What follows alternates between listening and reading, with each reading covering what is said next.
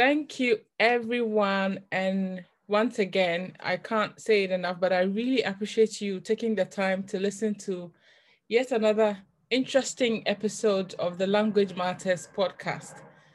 This morning, I am privileged to have with me one of my mentors, Karen, to share her experiences about language at work. So that's the title for today's episode, Language at Work. Why do we need to pay attention to that? And interestingly, Karen is not a linguist, but she's an executive coach. But her work opens her up to the wealth of experiences that people have with language in the workplace. And that is what Karen is going to share with us this morning. So Karen, thank you so much for taking time off to be with me this morning. And thank you also for all the time you've invested in me all this while. So a warm welcome and thank you once again. My pleasure. And incidentally, no pressure on me to perform well on your podcast. Listeners, you are very, very lucky to have Mame sort of share her experience and knowledge with you. When in the time that I have mentored her, I've just learned so much. And it's really, really opened my eyes to, lots of experiences that I've had in the past and sort of slightly reframed some of those experiences. I'm going to sneeze. I apologize. Excuse me. I'm so sorry. Excuse me. So in terms of language, how it came about, one of our first, I guess, conversations was just around the fact that I have a client, for example, currently who lives overseas, who basically came for my help, just generally for her own career progression. But one of the biggest blockers for her career progression was the fact that they said that her language and the way she expressed herself wasn't appropriate, or it basically rubbed people up the wrong way in the workplace.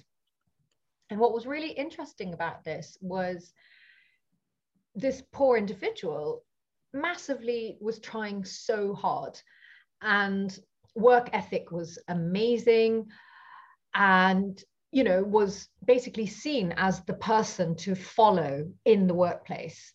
Did everything right. In fact, the CEO said, we need more of this person because they're doing such an amazing, amazing job. But lo and behold, because of the way this person expressed himself, suddenly it was like, we are not sure you can get this promotion because people find you a little bit aggressive. And it was quite an interesting sort of dynamic, because suddenly I was thinking, how coincidental. I'm speaking to this linguist expert, mentoring her, but actually I wouldn't mind getting her perspective and feedback on this, because I truly believe that we need to be authentic in the workplace. Some people are sort of saying, well, yes, but there's no need to be rude. I'm like, however, let's have a chat about what rude may or may not look like. Because at the end of the day, rude may not be somebody else's direct, or someone's direct may not be the same as somebody else's rude, if that makes sense. And so, Mame, you and I had this really, really interesting conversation around how language fits in all of this, because this individual speaks extremely good English, way better than my non-English speaking. And it was just really, really interesting, because people who are in the English speaking world just decided that this person is really, really aggressive without making room for the fact that it's not this person's first language. And it could be culturally that this person, the way they speak, it's very, very direct. And so, I would love to sort of hear your thoughts on some of this, Mame, from for example. Is this something that you see when you did your studies, for example? Definitely, definitely. And I think that you've raised very, very important points that we need to start paying attention to if we are not already. You talked about the fact that you encourage people to bring their or take their authentic selves to the workplace, and you cannot separate someone's language use from who they are. It is an integral part of everybody's journey and everybody's life. So, and especially when we are talking about diversity, inclusion, and equity and belonging, then we should be able to accept people for who they are. Now, the onus lies on organizations to make or raise this awareness at the workplace and equip staff with the strategies on how to deal with different ways of speaking or different ways of perceiving the world. And that is what I think is missing currently, because we assume that once we speak, we are speaking the same language, then our ways of expressions, our mannerisms, our understanding are similar. But that is fundamentally wrong. It is a fallacy. It is never true. So it's interesting that you are not a linguist, but you are dealing with this and you have this is a lived experience. It's not a made up story. This is someone's experience at the workplace. And this would not be happening if people at the workplace are equipped or they are aware that, look, politeness varies culturally. What is rude in one language or in one culture, I should say, is not counted as rude in another culture. So I think that this just centers the importance of paying attention to language and making people aware, and not just leaving it at the awareness phase, but actually equipping them with the strategies. So a simple thing as a training session, for example, just to have this conversation, and say to people that someone may say this and you might perceive it as being rude or impolite, and you are not wrong. Neither party is wrong. It's not about being wrong or right, but it's about being aware, being open, and accepting people for who it is that they are. So if somebody has good work ethics and you want to clone the person in your words or in the words of the CEO, you cannot say that, oh, because of their language use, so unfortunately we cannot. That is so unfair, and that is exactly what we are talking about. And I don't think that an English person, would face this kind of problem in the workplace. So we need to pay attention to that. If we want the diverse talent, we need to invest in giving them the platform to bring their authentic selves and their best to the workplace. Then we can reap all the benefits of diversity that we are talking about and making so much noise about. So I think you've just centered this beautifully. It is time we move beyond the talk and take necessary action, to make the workplace truly, truly inclusive and a place where people feel that they are accepted for who it is that they are. I'm sorry for lecturing. This is not saying it's not meant to No, be. not at all. I can hear the passion, and the passion basically shows what you value and why you think that your work is really, really important. I mean, I do. Like I said, we came about wanting to do this podcast because of this conversation that you and I had, and we felt it was really, really important. And what was really interesting when I spoke to this lady about what was going on, sorry, the lady being the boss, sorry, but the client, the boss was like, I'm Russian, I get it. So I don't think there is an issue. But with my client, he was like, I don't, Karen, because he goes to me, Karen, can you give me some examples of how I can handle this? And, typically as a coach, you don't always want to give answers. So you say, does somebody else do this? How does somebody else do that? And have a look around. And he goes, thing is, when I see them say some of these things in my language, we would say that you're just obfuscating the truth. So you can see already the reason why people are not direct in certain countries is because in English, especially in the UK, we call it just conversation. But in another, they actually perceive that literally as you are just leading yourself up to lying about something. So from their perspective, they have an assumption as well around the fact that you're not getting direct to the point. And then one thing that we talked about, and this is something that I think you might sort of understand. So one classic example was we used the word collaboration. And I said, you know, how does it feel? You know, if you sent the message that actually by wanting to work more with them, you know, less direct, that you are in a collaborative mode. And this person said, but the thing is, in Eastern Europe, collaboration means something quite different.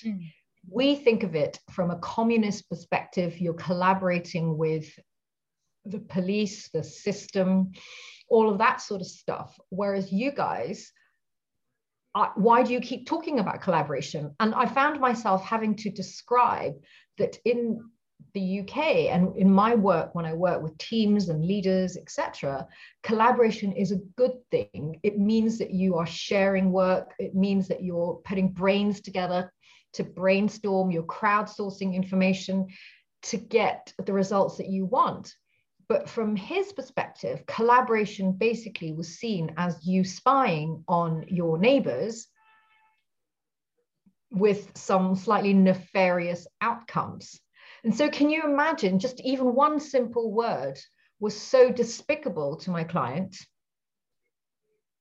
but not for somebody else. Exactly. And I think that is the point. You see, that is the point. A word that we have come to accept so much in the UK and in the Anglo culture as a positive word actually has a negative connotation in another context. And that's what we are talking about. That language is so dynamic and rich that you can't put one word in a box and label it to mean that this word means this and it is final. That is doing a big disservice to ourselves and to the people that we work with. And so I'm excited because this is rich data, Karen. I mean, this is rich data. This is lived experience. And that just goes to show the importance of having some of these conversations. You know, so you are saying in the workplace that, oh, we need to be collaborative, we need to this, and this person is reading this email and it's like, there's no way I'm going to be collaborative because in my mind, that is spying on my colleagues or telling on them. Yeah. It means that there's cross purposes here. Yes, absolutely. Yeah. Yeah. And you know, what's really interesting about that is now that she's understood its intent, and you know, bear in mind, this person, he understands English phenomenally well, right? And he speaks it fluently, but it's just these little nuances that make all the difference in the world. And, you know, and now he's bought into it. He's like, everything's collaboration because he fundamentally believes in it. So now, you know, his mandate is, this is how I want to head up my team and all of that kind of stuff. But it took just this breakthrough, which we would never have understood, and him holding himself back to doing this great work just because literally just one word. Exactly. So, I mean, that like I keep saying, that this is rich, raw data. And it just goes to show us that, look, if we are not doing some of these things, you know, we are not reaping the benefits that we have of the talent that work for us as business people, as teams, and as organizations, you know. And the thing is that because it's so little, you know, and unconscious, we tend to forget about them, and we focus on the big things, you know. But unfortunately, these little things also count, you know. So I'm keen to hear from you. What do you think workplaces need to do from your experience of speaking to this client and just opening their eye to this simple thing that has changed their perspective entirely? Do you have any one or two recommendations if someone is listening to us and is in that space and thinks, oh, this is something that we actually need to do. Where do we start from? What is this? What, in your opinion, is the starting point? Before I answer that question, Mami, if you don't mind, I'm going to just take us on a minor detour. But one of the side effects of this was, aside from the fact that, you know, companies that talk about performance and efficiency and efficacy and all of that kind of stuff, effectiveness, what's interesting is by not getting language correct, they couldn't be the best versions of themselves because they had these little, essentially, traffic stops that they didn't need to have, because the flow of information and communication and collaboration and relationships had been stopped. Could have been forever, because of these, just one word, for example. I mean, I'm being a bit extreme, but fundamentally, this lady, the boss was just going, Karen, I have not seen such a huge transformation, because this guy is now talking about collaboration the whole time. And it's really changed the dynamics of his relationships with other teams, which before they said he was very, very difficult.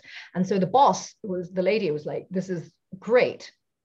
But what I will say, the detour that I want to take, is that this really impacts people and their well-being as well. So if you imagine, for this particular client, his stress levels were so high, because if you imagine you go into work with good intent, you've been told you need to be cloned. You've been told by your boss you're doing great work. You've been told your future is here and secure. But at the same time, you're told everybody hates you because they find you aggressive and you need to have an attitude change. But it's not the person's attitude. It's literally a language barrier. And I see this time and time again in different guises, but this is probably the best example I can give you for the sake of this podcast. And this guy basically ended up being very stressed all the time, because if you imagine, every time he opened an email and just said, I'd like to get X done, he got pushback because people assumed he was being aggressive. And so there was politics behind the scenes, people messing around and not getting stuff done. And so then he's not performing, and then people give him trouble. And so then it affects his well-being because it stresses him out.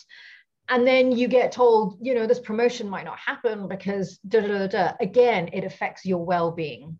And this person was telling me for a long period of time, he was so stressed out, he wasn't sleeping at all. And, you know, and what ends up happening is then he became even more short-tempered because he's lacking sleep. He's stressed. And, you know, it's like performance anxiety, right? When someone says to you, you're really, really aggressive, you're like second-guessing, third-guessing yourself when you're presenting or when you're talking to other people. You know, he went into meetings and sort of very hesitant and not himself at all. If you think about his well-being in general, was massively impacted by this whole thing, to the point when I started working with him, he was going, I don't even know if I have the ability to do this job if I want to get a promotion. And he had never doubted his abilities before, but because of this one thing, obviously he had work to do, but, you know, just think about the knock-on effects. It's not just the fact that there is a miscommunication, for want of a better word, between two individuals. The knock-on effect is performance is affected, efficacy is affected, results are affected, promotions are affected. And the long-term damage is this person's resilience is lower. They're not sleeping as well. Their well-being is bad. And I am a core believer, as you know, Mame, if you do not have good well-being, it doesn't matter how talented you are, because you cannot be resilient. You cannot think clearly. No matter how, you know, amazingly talented you are, if you're Roger Federer or, you know, whatever, if he is tired and not slept well, and if he is stressed, his performance will be substandard. And that's just a fact. So as you know, I work a lot around that well-being space. So that's my slight sort of digression. But going back to the question you're asking about what can people do, not just because I'm on this podcast, but I would just say you need to, number one, raise awareness, but then awareness is not enough. You then actually need to take concrete action. I'm a massive believer as a coach. I think self-awareness is sorely lacking in a lot of people, not necessarily that they're not trying, but we as individuals and humans need to build self-awareness all the time. I may think I'm self-aware, but I don't know how this conversation's going. And if I get feedback, that will raise my self-awareness. So it's a constant work in progress, things like self-awareness, right? But from an organizational level, we need to be a lot more self-aware about these things and understand that it's not black and white. Understand that just because everyone speaks English, it doesn't necessitate that everyone actually understands each other. And that it takes two parties to understand each other. So that's the sort of awareness bit, education, whatever you call it. You know, this is your wheelhouse, Mame. But I would also then say we need to take action, because there's absolutely no point making this some intellectual exercise where more PhDs get written if nothing happens afterwards. What does that mean? Well, it could mean actually having slightly more honest conversations. It might mean that the expectation isn't just that one party has to do all the work. You know, it's an expectation that maybe training people to be more curious would be more helpful. This situation, whilst it's worked very well with this client and he has made huge progress, is maybe if the organization had a slightly more curious approach as to what's really going on here. Yes, clearly he appears aggressive, but what is the issue? As a coach, we're taught to dig deep. Don't take things at face value.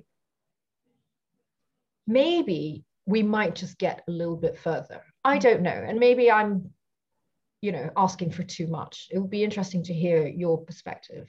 Sorry, I went on and on and on. No, definitely. I just love the connection that you established between this sort of thing that it seems almost as if it's little, and that is we've neglected so much, and mental health, you know, and well-being, which is key to performance and efficacy at the workplace, like you have said. So if we really want to get the best from our people, we need to pay attention to these things, you know, and we can see it with all that is happening in the sports industry all around us, how mental health is key. And I think that you've just given me a blog post idea there that, look, language is key. And the fact that I would say that mental health holds everything together. It's like the center of gravity on which we thrive as humans, you know. So if we are not in the right mental state, we cannot do what it is that we want to do, you know, despite all the talent and gifts that we have, like you have rightly said. So thank you so much for this point, and the fact that this feeds into so many other things, you know.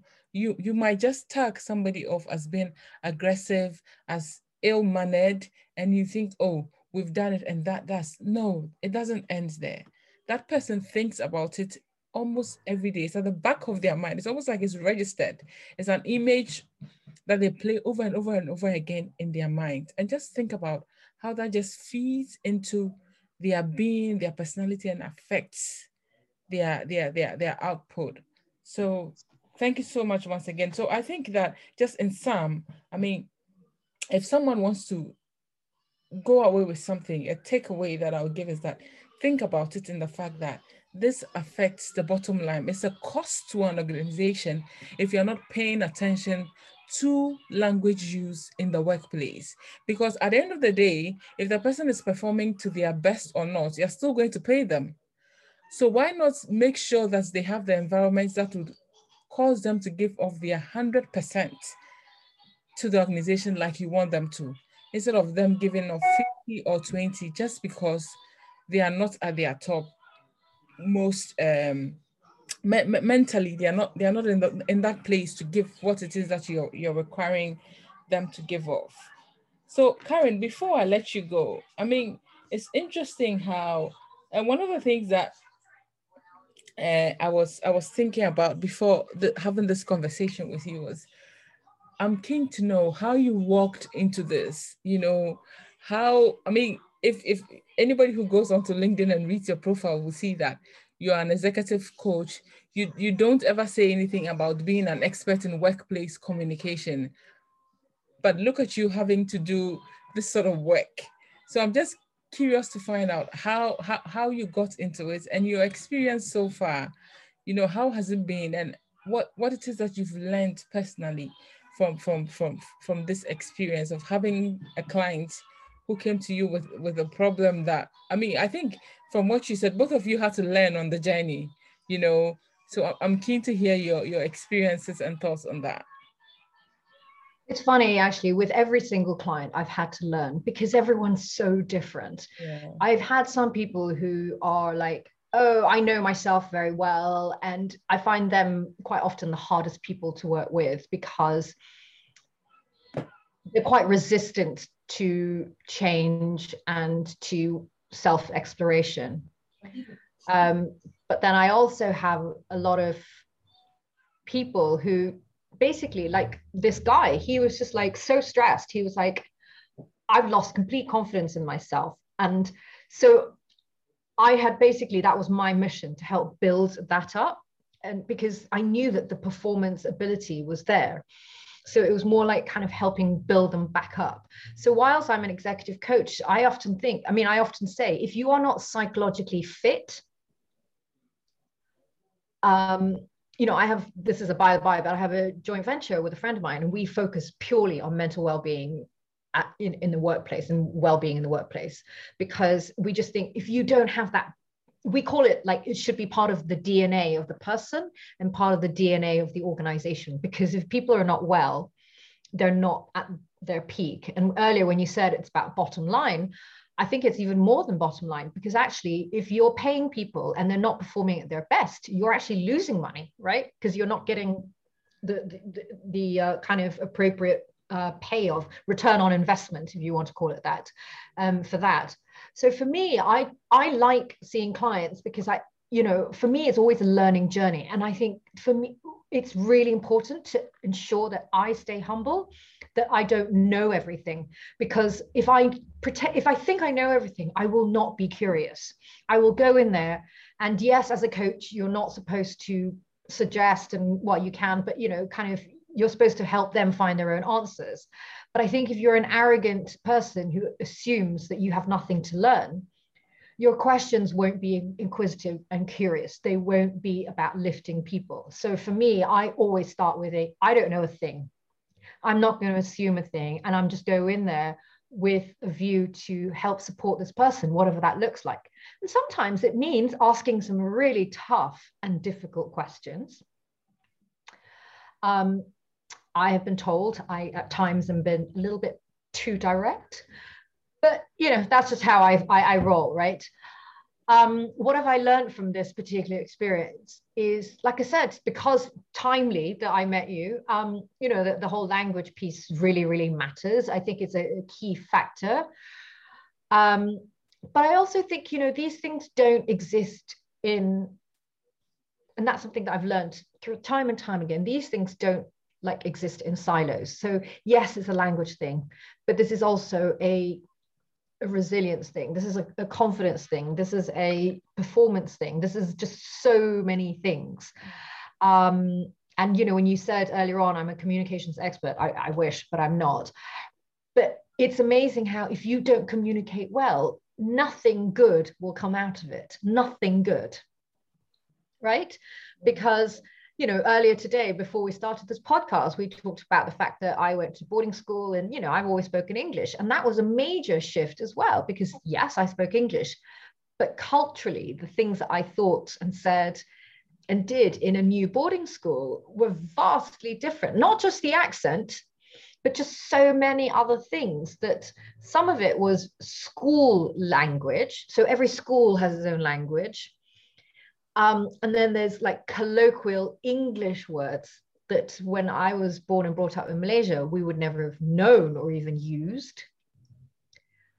You know, language, it just makes all the difference in the world, whether you fit in or you don't. So I used to work on a trading desk in financial services, and there was a lot of Cockney rhyming slang. And I didn't know any of it, and I picked it up. But you know, people used to laugh at me, just saying, "Oh, Karen, it's so funny that you say those words, but you say it in that accent." You know, and it would, you know, so, but it was my way of fitting in. Yeah. And some people don't want to do that, and that's totally understandable. But you know, so to sort of, you know, answer this question about what do you learn, is I just think you just have to be a little bit agile about it as well, and appreciate that yes, authenticity matters, but there's always two sides to it. And then as long as both parties are willing to work with it, I think you have a much greater chance of success. But the problem we have with typically anything to do with D&I hate to say this, is that there's an assumption that all the work that's being done is either box ticking, which then leads to resistance, which is the second point. So it's box ticking, and then there's a resistance, because a lot of people sort of assume that you're calling them racist. And you're not. You're just saying you can do better. That's it. There's no judgment around it. The judgment comes if you don't try and do better. Definitely. Definitely. Well, I think my takeaway from this session is you can do better. We all can do better as individuals, as organizations, as leaders, as employees. We can all do better. And there are so many ways in which we can do better. And this is just to bring to your attention the fact that if you're not paying attention to language, you are missing a big chunk of the puzzle that just doesn't fit into a little box, but feeds into so many other things in the workplace. So, Karen, before I let you go, final thoughts, final words, anything you want to leave us with?